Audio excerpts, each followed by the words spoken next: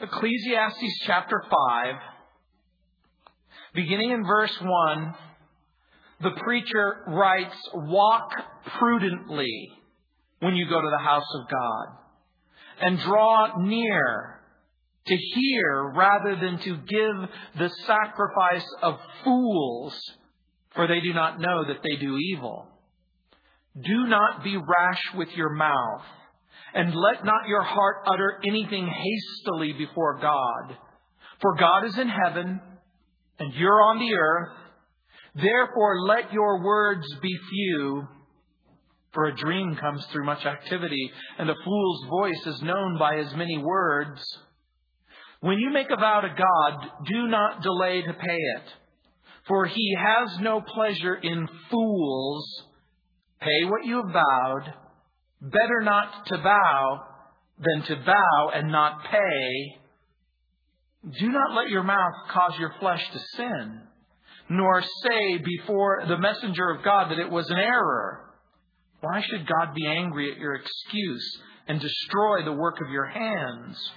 For in the multitude of dreams and many words, there's also vanity. But fear God."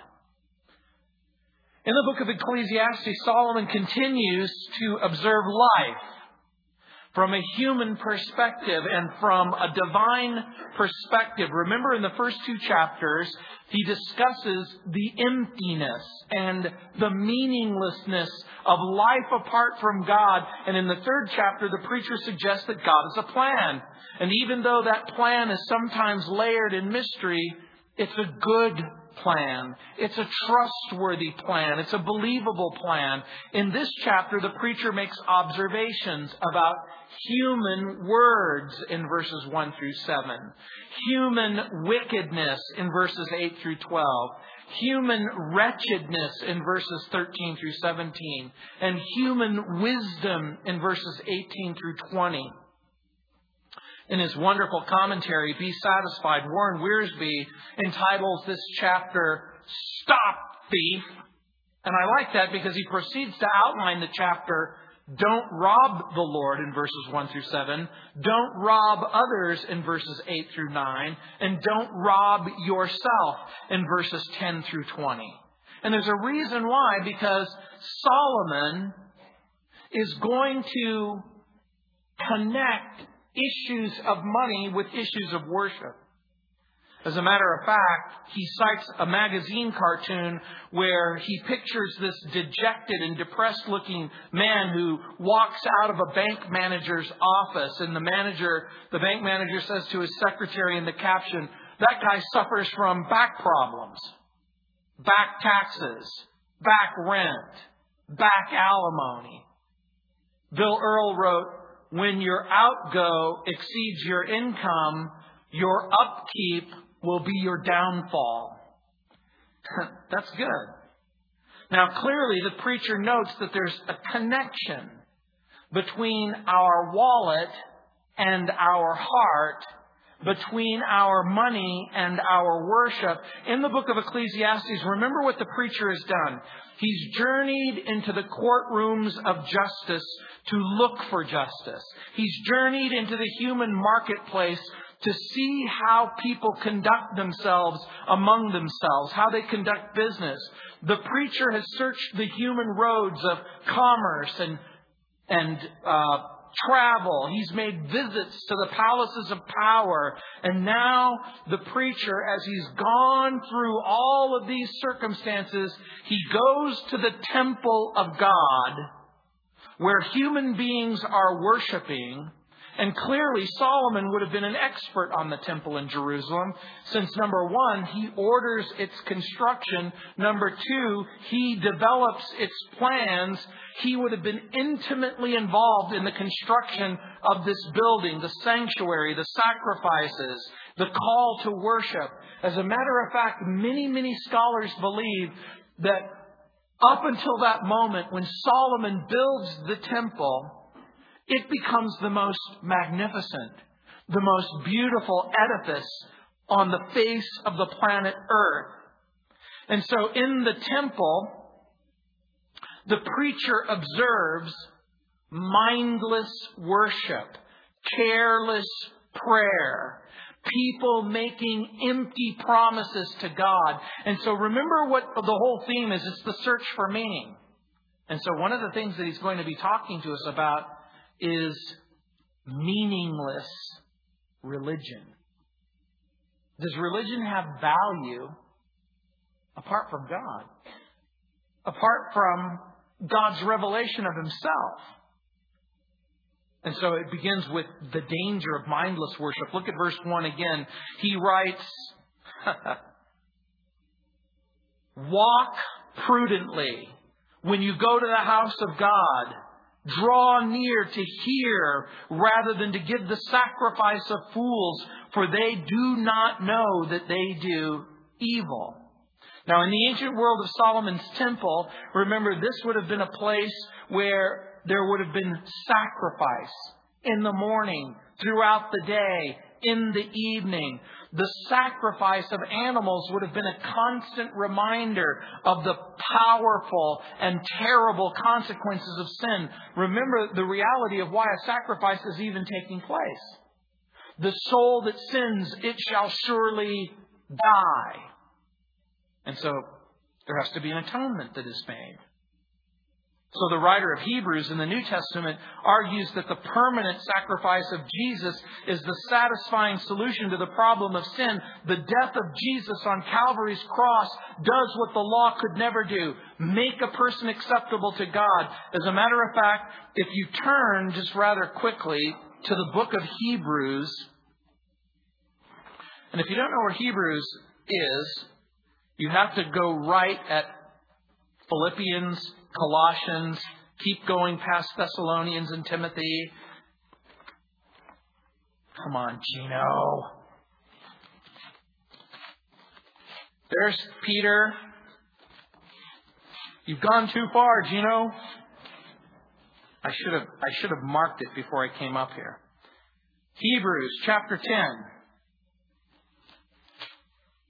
And I want to read, beginning in verse 1, for the law, having a shadow of the good things to come and not the very image of the things can never, with these same sacrifices which they offer continually year by year, make those who approach perfect. For when they would not have ceased to be offered, for the worshippers, once purified, would have had no more consciousness of sins. But in those sacrifices, there's a reminder of sins every year. And note carefully verse 4. For it is not possible that the blood of bulls and goats could take away sin. Therefore, when He came into the world, He said, sacrifice and offering you didn't desire, but a body you have prepared for me. And burnt offerings and sacrifices for sin you had no pleasure. Then I said, behold, I've come, and the volume of the book it is written of me to do your will, O God. The writer of Hebrews makes the compelling argument that the law and sacrifices can't make a person have a right relationship with God. It's important that you remember that we, according to the New Testament, are a holy priesthood. We, as Christians, we offer up sacrifices, but they're different kinds of sacrifices. Jesus is the one and only sacrifice, the satisfying solution to the problem of sin. And so Paul in the New Testament says, you should offer up your bodies as living sacrifices, holy and acceptable to God, which is our reasonable service in Romans chapter 12, verses 1 and 2. We offer our gifts and our callings to be employed in God's service. In other words, God saves us. He gifts us by His Holy Spirit. We encourage people to come into a right relationship with God in Christ. We use our gifts and callings to minister, to love the poor and the needy, to disciple the saints, to reach the lost, if you will. And in Romans chapter 15, verse 16, Paul writes that I might be a minister of Jesus to the Gentiles, ministering the gospel of God, that the offering of the Gentiles might be acceptable, sanctified by the Holy Spirit. When he writes that, he sees himself as a priest offering a bloodless sacrifice to the true and living God. And the sacrifice that he's offering are the Gentiles. You and I, people who would be participants in the gospel. We offer our time, our talent, our treasure. We offer a broken heart in Psalm 51:17. We offer our prayers given in faith. That's what we bring as sacrifices. Now, when Solomon writes, walk prudently, when you get to the house of God, we might translate that, walk carefully, or watch your step. As a matter of fact, the Hebrew is very interesting. It's an idiomatic expression. Literally, the text says, watch your foot. Now, what does that mean? It literally means keep your foot. Now, here's the idea. People are walking into the temple of God. They're walking into the temple of God to worship God, but they're not sincere in their worship. They weren't coming in order to really, truly connect with God and listen to God and to receive from God. In other words, they were going through the perfunctory duties. They come to offer the sacrifice. They give the sacrifice to the priest. They watch the priest butcher the sacrifice. And then they leave. And Solomon's point is they leave worse than when they came in. Now, growing up like me, you probably had a grandparent or a parent who said, watch your step. Be careful. Watch your step, young man. Watch your step, young lady. Now, typically, if somebody says, watch your step, young man or young lady, it usually means that you've come dangerously close to the border called disrespect. Now, I'm sure that you are all perfect children, unlike me, that you never said anything rude or wicked or weird or defiant to your parents, and good for you. I wish I could say that about me, but it wouldn't be true. And by the way, why in the Bible is one of the big 10 commandments, honor your mother and your father? Remember, it's the one with the promise, so that your life will be long. Anger sometimes draws us to the border of disrespect, and life without boundaries isn't safe or secure. And so when he says, you're showing up, watch your step or keep your foot, he's basically saying, when you enter into the temple, when you enter into worship, when you come into the presence of God in worship, you're to do so respectfully. Warren Wiersbe writes, well, what was their sin? He writes, quote, they were robbing God of the reverence and honor that He deserved. Their acts of worship were insincere, hypocritical, perfunctory. When Solomon writes, draw near to hear, he means draw close so that you will hear from God. But remember what he's saying. It isn't just simply listening to the message. It means hearing the message and a willingness to obey the message. In other words, was sacrifice ever a substitute for personal obedience? Even in the Old Testament, could you come to the temple, offer your sacrifice, and then go live like the devil? The answer is no. Remember, that was the problem that Saul had. He tried to cover up his sorry disobedience with insincere sacrifices and pious promises. Remember, Samuel comes to Saul and he says, I want you to wipe out the Amalekites. And remember, for those of you who are with me with 1 Samuel, the Amalekites were a type and a picture of sin. He wanted Saul to deal ruthlessly, unequivocally, savagely, to make a radical departure from sin. And Saul spared the king, and he spared the animals. And so when Saul was coming back and Samuel heard the bleating of the sheep and the lowing of the cows, he said, well, what's this that you've done? Well, I spared the very, very best for God so that I could sacrifice them to God. Here's the deal. Saul wants to obey God and honor God according to Saul's rules, not according to God's rules. And that becomes part of the key that he's talking about. The whole idea is that offerings in the hands without obedient faith in the heart becomes the sacrifice of fools. That's the point, because only a fool thinks that he can deceive God. And remember, when the Bible uses the term fool, it doesn't mean a person who's stupid, and it certainly doesn't mean a person who's ignorant. Do you know what it means? It means a person who's morally void of judgment. In other words, the fool in the Bible is the person who hears the Word of God or the commandment of God and says, that doesn't really apply to me. The fool thinks that he or she is doing good, but he or she is doing evil, and God knows it. And that's the point that Solomon is making in the passage. So what is the solution to the problem of mindless worship? In other words, is worship going to church? Is it singing the songs? Is it reading your Bible? Hey, you know what? We thank God that we get to sing songs, and we thank God that we get to open up our Bible. But here's the point. If you're disconnected from the words and you're disconnected from the message, it's as if you never even showed up. And so the solution becomes an adequate preparation. You have to prepare your mind, and you have to prepare your hearts for worship. The last thing in the world that a person wants to do is to show up at church and not have a mind and a heart that's prepared for worship. And you see, this becomes the point. Church isn't a place where you just show up and pray and you show up and sing and you show up and listen. It becomes, if you will, a terminus, a focal point, because you've been praying throughout the day. You've been setting your mind and your heart on things above rather than on the things below.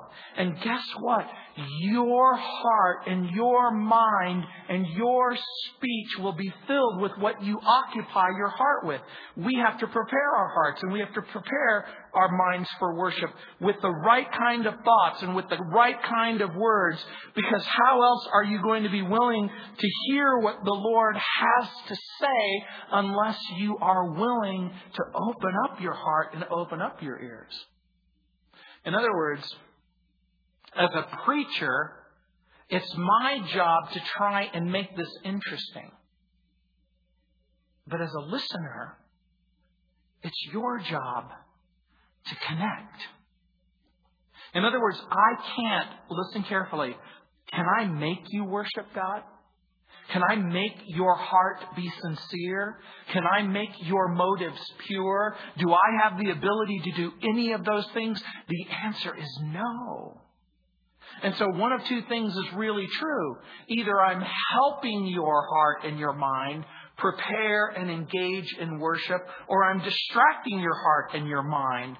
We have every right to bring our sorrow. We have every right to bring our burdens. We have every right to come to church.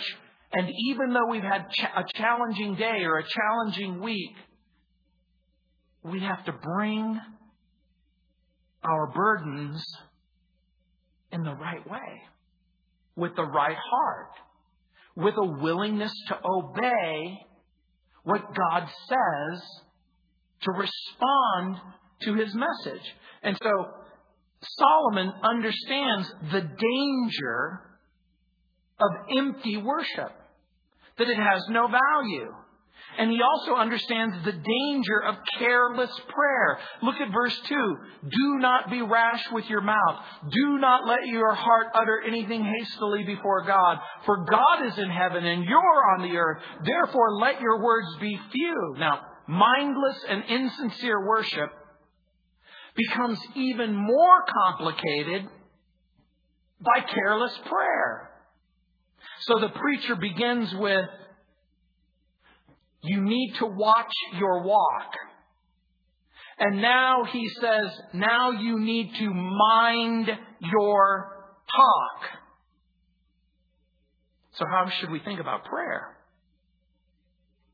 Do we make liberties in our prayers and in the hopes that God will understand and overlook our immaturity and our wickedness and our weakness? But remember what prayer is. It's conversation with God. Over and over again, I get the question on my radio program. If God knows everything, then why should we pray? Think about what the question implies. God knows everything. Why should you even have to ask for anything? Since God knows everything, why go through this drama of even asking? The question implies that friendship and fellowship and relationship and communication aren't important. By the way, in a real relationship, with real fellowship, when two people actually care about one another, do they want to communicate with each other? Do they want to spend time with each other?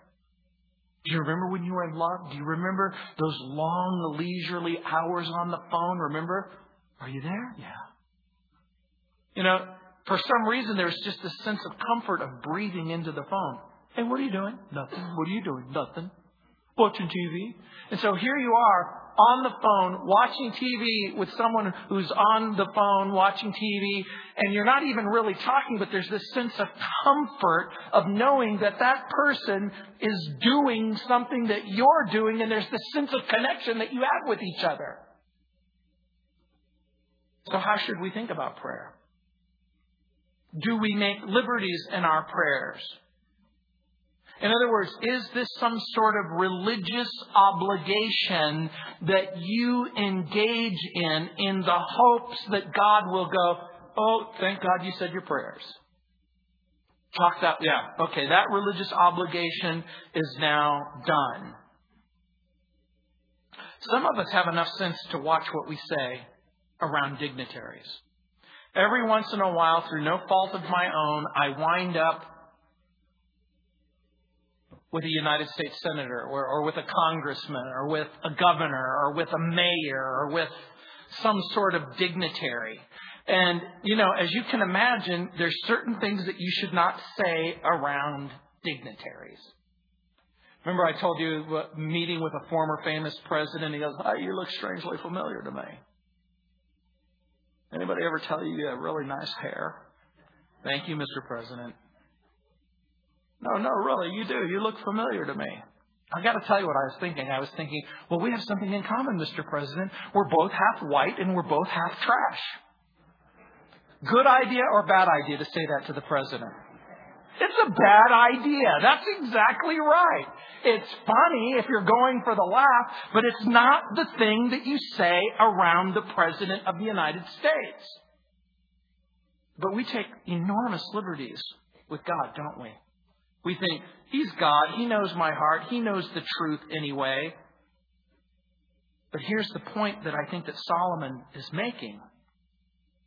If you are careful in your speech around dignitaries, if you're careful in your speech around clients, if you're careful about your speech around your children, then what gives you permission to say the most outrageous things to God? There was a television show that came on many years ago. Maybe some of you are familiar with it. It was called The West Wing. And in this television series, Martin Sheen plays the President of the United States. And in a particular episode, his daughter has been killed in a drunk driving accident. And there is a funeral and a memorial service. And the chapel is filled and the dignitaries are there. And they have the service. And the President of the United States orders all of the people out of the building so that he can have some one-on-one time with God. And he begins this railing accusations. He cries out how angry and bitter and disappointed he is towards God. And he says the most god-awful things that you can imagine. And then he takes a cigarette and he puts it on the chapel floor and he crushes it with his shoe. And then he walks out. And guess what? They received tons of letters after that episode. Some people going, hey, thank you for representing the honesty that a person is angry and bitter and resentful towards God. And very few letters saying, hey, pretty bad, that's a bad idea. Here's the point.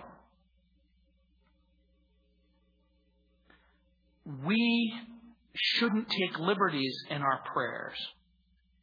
We shouldn't treat God in a way that is inconsistent with His nature and His character and His dignity. Now, am I saying be insincere or be dishonest about your feelings? No. The reality is that you're going to be fair and you're going to be honest about your feelings. But the truth is, we live in a world where we take liberties with the dignity and the majesty of God. The preacher warns about hasty words, and then he warns about too many words.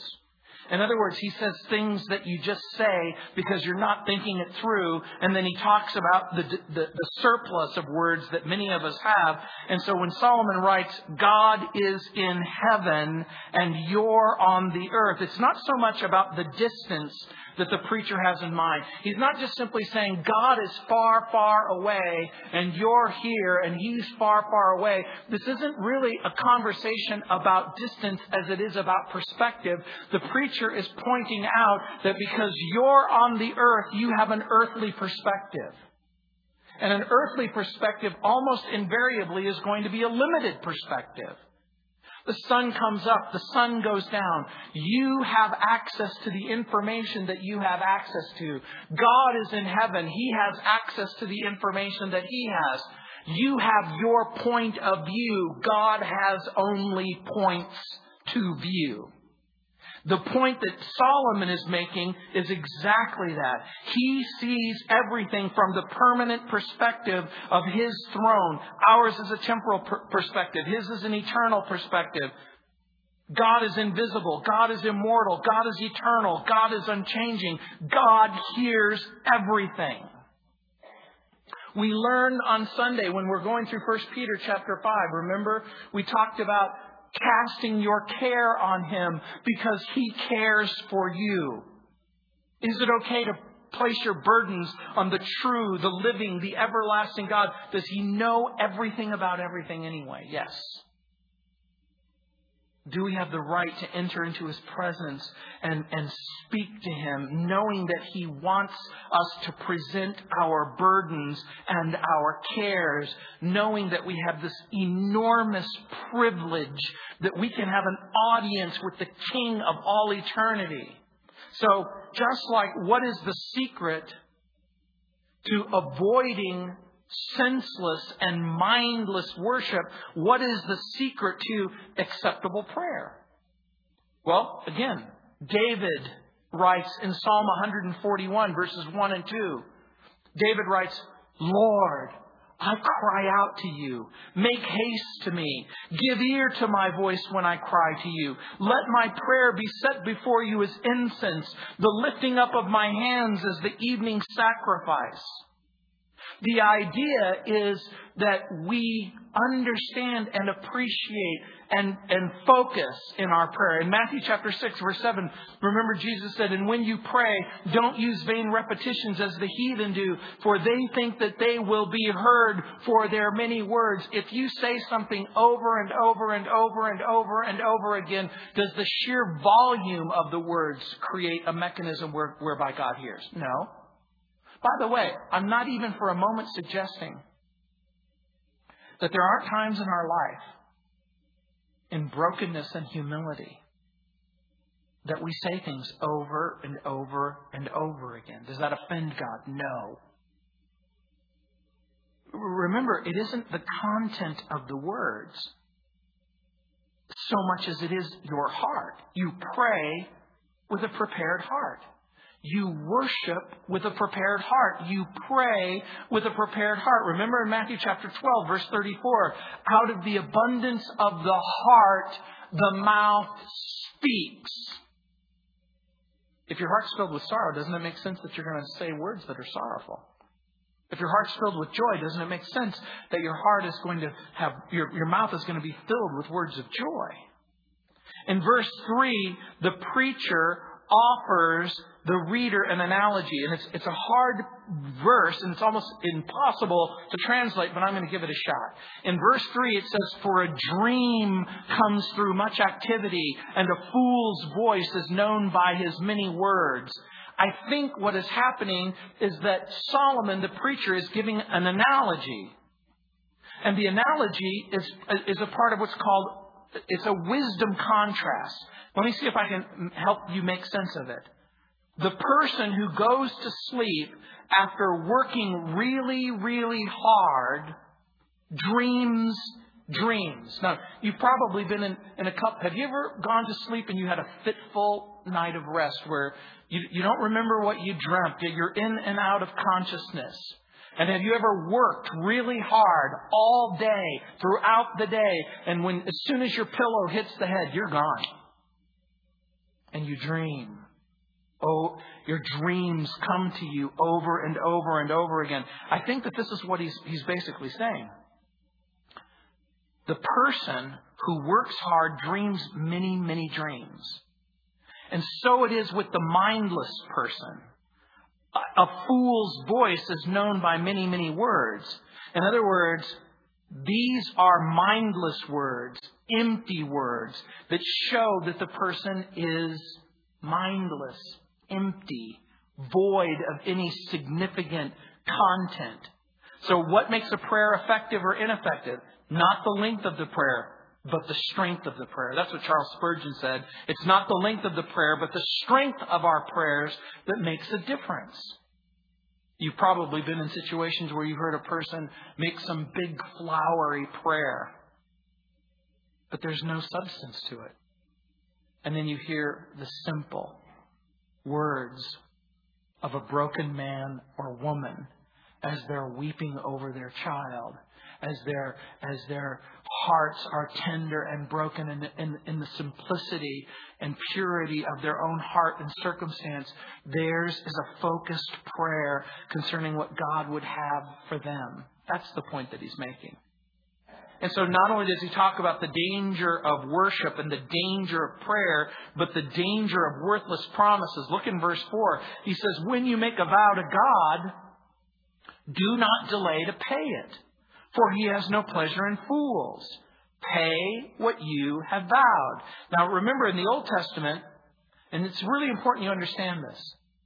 In the Old Testament, did God ever require people to make vows in order to be accepted by God? The answer is no. In other words, in the Old Testament, do you go, look, if you'll make certain promises to God, well, God will make promises to you? No. Remember, God, those who came to God would believe that he is. Remember, Abraham comes to him by faith, Isaac by faith, Jacob by faith, Joseph by faith. Over and over and over again, the Lord allows people to make promises if their intention is to keep the promise. In Numbers chapter 30, Deuteronomy chapter 23, verse 21, Acts chapter 18, verse 18. In other words, is it wrong to make a vow to God? Not necessarily. You know, during the time of the Reformation, before the Reformation, when Martin Luther was a very young monk, he was walking through the fields of Germany, and the story is told that an electrical storm filled the sky. And I mean, this was a pretty impressive storm, like a life-threatening storm. Lightning is falling from every direction. A lightning bolt comes and hits the tree right next to Martin Luther. And in fear and trembling, he cries out to God, and he basically says, look, if you'll spare my life, I'll become a monk. And by the way, God spared his life. He became a monk. But here's the problem. He wasn't saved. He didn't have a right relationship with God in Christ. He was the recipient of religiosity. He understood about religious ritual. He understood about form and function. But his heart wasn't a heart that was filled with the knowledge of God by faith. And so he tried his best to be the best monk that he could possibly be. And he consistently failed. He writes in his diary of beating himself on his back as he's trying to bring his flesh under subjugation. He talks about how he has to deal with lust. And every time he'd see a beautiful woman, he would throw himself into a bush of thorns. As if that's going to help. I don't want to think about pretty girls right now. I'm just going to think about picking the thorns out of my flesh right now. And then something changed his life. He read the book of Romans. He read the book of Romans, and he read the book of Romans, and as he read it, he read the words, the just shall live by faith. And he says, as if a darkness lifted from his eyes and from his heart, and that when he read the words that the just shall live by faith, what he understood was that those who would be justified before the true and living God must believe that He is, and that you are accepted on no other basis other than the finished sacrifice of Jesus Christ. John Newton, a drunk and a slave trader, in the midst of a storm, falls overboard. They stick a harpoon through his hip. They roll him back on. He prays a prayer. Lord, if you save my life, I'll serve you. And he does.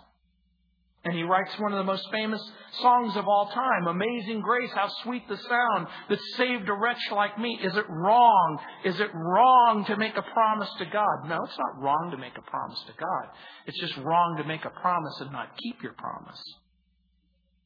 The problem is most of us are way willing to make a commitment than we are to keep the commitment. We live in a world of half-hearted promises and empty commitments. By the way, if every single person kept their promises to God, Asia and Africa would be overrun with missionaries. I know people who made promises to God in the heat of life's battles. And some of them have kept the promise. But some haven't.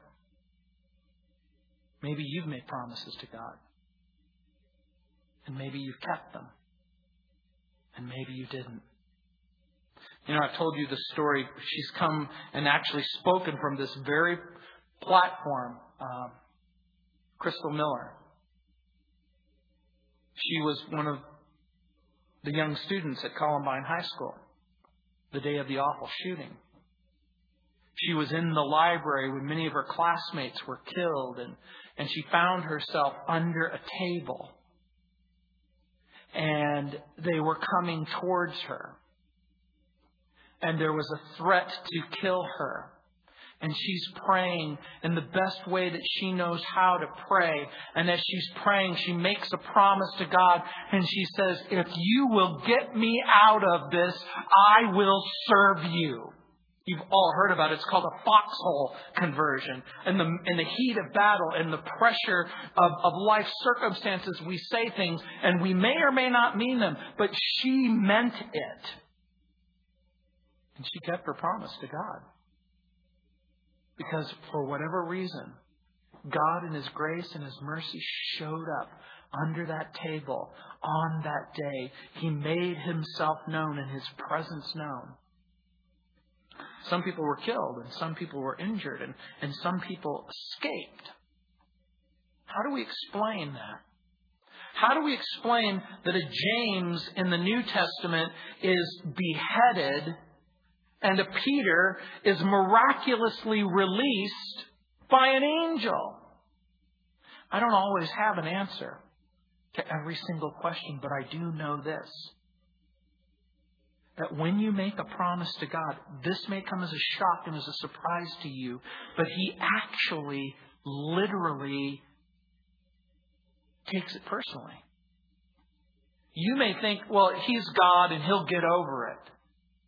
But when you enter into a relationship and fellowship and friendship with God and you make promises to God, the Bible makes it abundantly clear. He actually expects you to keep your promise. In verse 5, when it says, better not to vow than to vow and not pay. There's no obligation to make a promise. Your making a promise isn't going to make you any more saved or any less saved. You may experience a trial and you may experience a disability and you may experience some limitation and you, for whatever reason, decide to make a promise to God. The Bible's admonition, When you make a promise, keep your promise. The preacher's warning of two sins. The first sin is making a promise that you have no intention of keeping. You know what the second one is? It's the sin of lying to God. That's the point of the passage. Making a promise to God is binding. And the preacher knows blaming God is foolish. And the preacher knows that bribing God is even more foolish. Can you bribe God and get your way? I'm going to suggest to you the answer is you can't. Is it possible that you make a promise to God and God fulfills His end of the bargain and you don't? This is what it means in verse 6. Do not let your mouth cause your flesh to sin, nor say before the messenger of God, it was an error. Why should God be angry at your excuse and destroy the work of your hand? Let me help you understand what it is that you're reading. In this instance, if you look in verse 6, underline the messenger of God. The word, the messenger of God here, means the priest or the temple official. I want you to understand. Remember, Solomon is still in the temple. People have come into the temple. They've offered their worships to God. They've brought their sacrifice. They come into the temple and they speak to the temple officials and they basically say, look, I promise that if I get this kind of harvest, I'm going to bring in this kind of harvest into the temple. Here's the point. It's the temple priest or it's the temple official who's given the news. They've come to collect the promise, and the person says, I'm no longer able to keep my promise or my pledge. So he's basically saying to the messenger of God, it was an error. I know I made a promise. I know I made a pledge, but I am unable to keep my promise. I'm unable to honor my pledge. That's the point. The picture, like I said, is the person who's coming to pick up the promised sacrifice or the gift, only to hear the words, I've made a terrible mistake. So how are we to think about this? Does God hear what we say? Yes. Does God expect us to keep our promises? Yes. Does God also know when we make a foolish vow or an insincere vow or an impossible vow? The answer is yes. Well, does God expect me to keep those? My answer is, number one, in the future, never make a stupid vow. Does God know? Yes, He does. Does God understand? Yes, He does. Is it the unforgivable sin? Of course it isn't. I think we sometimes make promises and we really expect that we're going to keep our promises. But then we're faced with the sorrow. We're faced with the limitation. We're faced with whatever it is we're faced with. We make excuses. We rationalize. You know what a rationalization is? A plausible but untrue excuse of why you do what you do. God sees through the excuse. And here's part of the point of the passage. He sees through the excuse and He's not pleased with the excuse. There's an example in the book of Judges where stupidly the judge makes a foolish vow. He basically says, look, if you'll give me the victory this day, whatever comes out of that door, I'll offer it to you. And you remember what comes out of the door? It's his only daughter. By the way, does the Bible say, well, under those circumstances, we think human sacrifice is a good idea?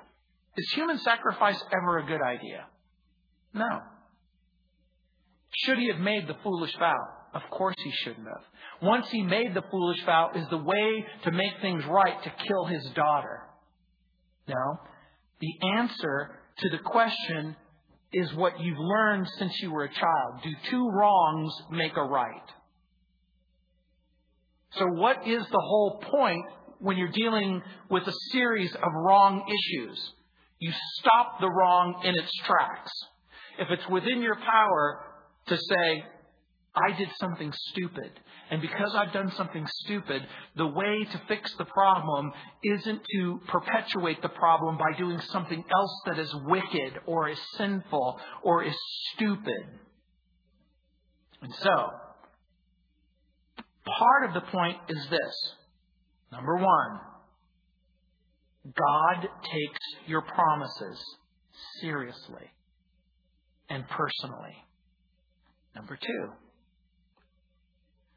when you are in doubt, it's better not to make a promise at all. In the New Testament, remember what Jesus says, let your yes be yes and let your no be no, because anything else usually comes from wickedness.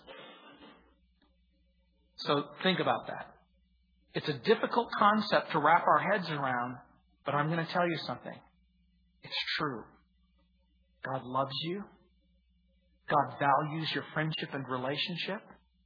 He cares about it when you speak to Him. He is absolutely aware of promises that you make, and He genuinely expects you to keep your promises. And He says, why should God be angry at your excuse? There's a reason why the text says that. Why should God be angry at your excuse? The idea being, why make things worse by refusing to keep your promise? And in verse 7 it says, for in the multitude of dreams and many words, there's also vanity, but fear God. Now, I want you to point this out. In verse 7, the preacher points out that people imagine. For in the multitude of dreams and many words. Here's the idea. The preacher is pointing out the person who makes the statement, I had every intention of keeping my promise. I even dream about keeping my promise. I imagine a world in which I am able to keep my promise. Does that make you keep your promise? Imagining the promise. Dreaming about the promise. They dream about giving large amounts to missions or ministries. People will say to me, I prayed, Lord, if I win the lotto, I will give, if it's a $10 million, I'll give $1 million to the church. My advice? Take the dollar that you're going to spend on the lotto ticket and just stick it in the agape box. I would rather have one real dollar than 1 million imaginary dollars. So people dream about keeping their promises. They dream about keeping their marital promises. They dream about discipleship promises. They dream about what it would be like to be sober or drug-free or addiction-free. They go, Lord, I'm dreaming about what it would be like to be happily married. I'm dreaming about what it would be like to be alcohol or drug-free. I'm dreaming about what it would be like to stop lying all the time. The Bible's answer? Stop dreaming. Keep your promise. If you're going to stop drinking, stop it. If you're going to stop drugging, stop it. If you're going to be faithful to your husband and wife, be faithful. There are people who dream about fulfilling their promises or their vow, but they never get around to it. They dream about it. They dream that next week will be the week that they actually begin to enter into the specific issue of keeping their promises. There are people who love to come to the altar. They love to come forward in the church service. They love to pray. They love to weep. They love to practice a make-believe religion that neither glorifies God nor builds Christian character. They will come down and they will cry week after week and month after month and year after year, but they have no intention of keeping their promise. Anyone who's ever dealt with a drug addiction, anyone who's ever dealt with an alcohol addiction, anyone who's ever dealt with liars, anyone who's ever dealt with thieves, anyone who's ever dealt with this knows that you've got to make a clean break, but it's not good enough to make a clean break, but you now have got to enter into the very hard work of making your promise come true. Remember what the Bible says? Stop lying. Start telling the truth. Stop stealing. Start working. Stop making promises that you will never keep. And be a person who keeps their word. Look how it ends. Fear God. Another translation, rather fear God. What is Solomon saying? What does that mean? I want you to just ask yourself quickly. Do you think it minimum means don't take God seriously? Can it possibly mean that? I don't think it could possibly mean that. Okay, so let's start at the beginning. Do you think it minimum means take God seriously? Do you think that's fair? Do you think fearing God at least incorporates some modest seriousness? So here's the idea. Don't think that you have freedom to play games with God. Don't think that you have the freedom to mumble empty thoughts and meaningless promises to God. Here's, I think, part of the point. Take worship seriously. Take prayer seriously. Take Bible study seriously. Take God seriously. Take your friendship with God seriously. Begin to ask and answer the question, I want to look at the Lord from the perspective of the Scripture. I want to understand God's nature and attributes. I want to deepen my love and expand my respect for the God of the Bible. I read the story of a 17-year-old boy who was accused of burning down a church in Nashville, Indiana. And at the trial, he explained how he took a cigarette lighter and he burned this 100-year-old church to the ground. You know what his explanation was? I was angry with God. A woman posted online that she lost her husband and she lost her son in separate accidents. And she wrote, I'm angry at God. I'm very angry. She wrote what many of us are unwilling or reluctant to confess. Now, clearly, God is a good God, and clearly, it's not a good idea to hide feelings, and clearly, sustained bitterness towards God is irrational and unbiblical. Some people think that they need to forgive God. I got to tell you, that's bad theology. The reason, God is incapable of doing wrong. I need to be very clear here. The Lord God never requires your pardon. Why do you suppose that is?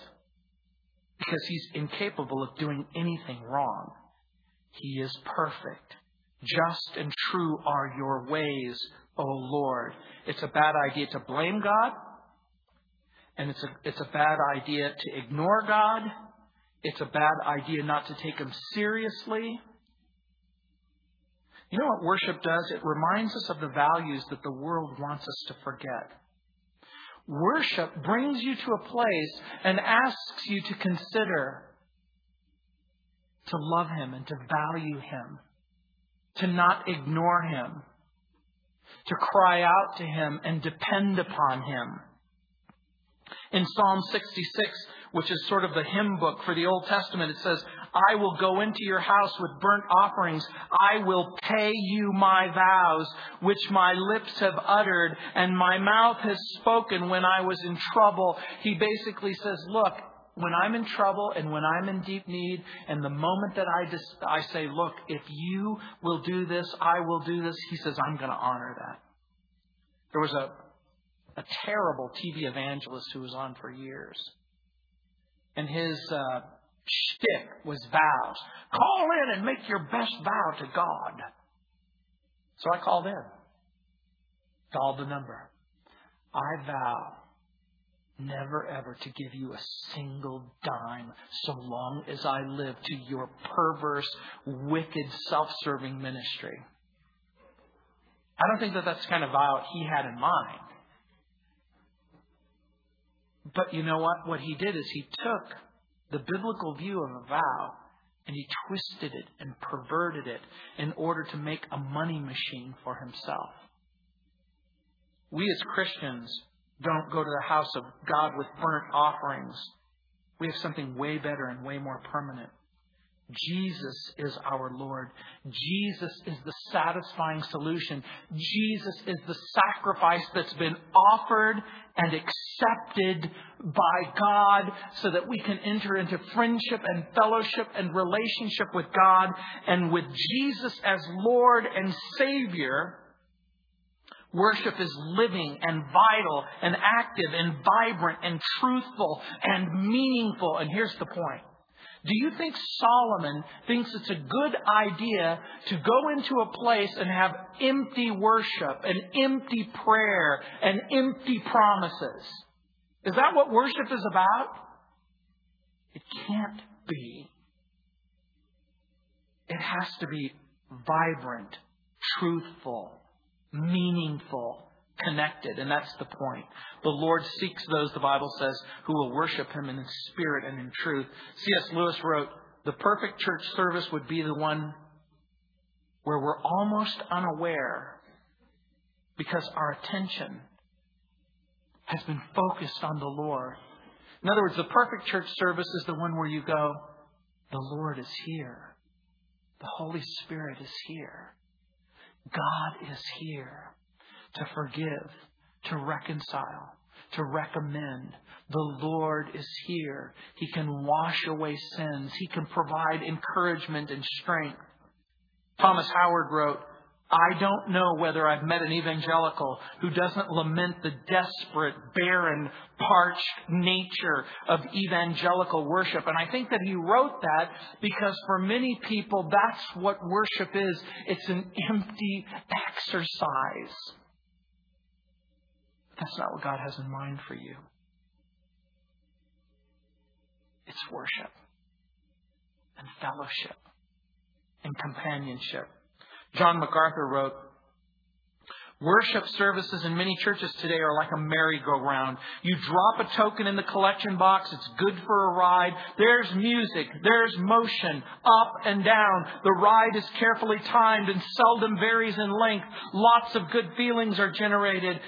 And it's the one ride you can be sure where there will be nothing threatening or challenging. But though you spent the whole time feeling as if you were moving forward, you get off exactly where you got on, unquote. Church isn't supposed to be that way for you. It shouldn't be an empty exercise in worship, in prayer, in promises. There comes a point where you need to make the decision. I'm going to worship the Lord with a prepared heart and with a prepared mind. I'm going to pray with a prepared heart. And I'm going to avoid making promises that I know that I won't keep. But be prepared to make promises that you will keep. God knows the truth. He loves you. He doesn't need another religious constituent. He loves you. He longs for you. He wants you. Let's pray. Heavenly Father, Lord, I pray for that person, Lord, who has come and their heart is empty and dry and parched and barren. Lord, they can't even remember the last time that their heart and their mind was prepared for worship.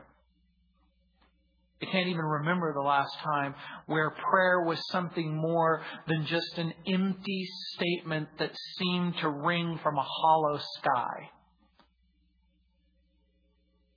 Lord, I pray that you would unplug their ears and unstop their heart. Lord, I pray that we would, with honesty and integrity, be willing to speak to you with dignity and with decency. Lord, we pray that we wouldn't take undue liberties, but that we would remember that you are our Heavenly Father, a self-existent God who loves us, who's looking for reasons not to punish us, but who's looking for reasons to comfort us and care for us. Lord, I pray for the person who's been lost in a sea of broken promises. Lord, I pray that they would come to a place where they'd stop lying to you and they'd stop lying to themselves. And that they would be willing to at least tell the truth about their current spiritual condition. Lord, that they would confess that their sin has separated them from you and that they haven't trusted Jesus. Lord, I pray that that's exactly what they would do. That they would never, ever substitute religion for a relationship and religious ritual for heartfelt worship. Lord, we pray that we could be men and women of integrity. That we say what we mean and we mean what we say. In Jesus' name, amen.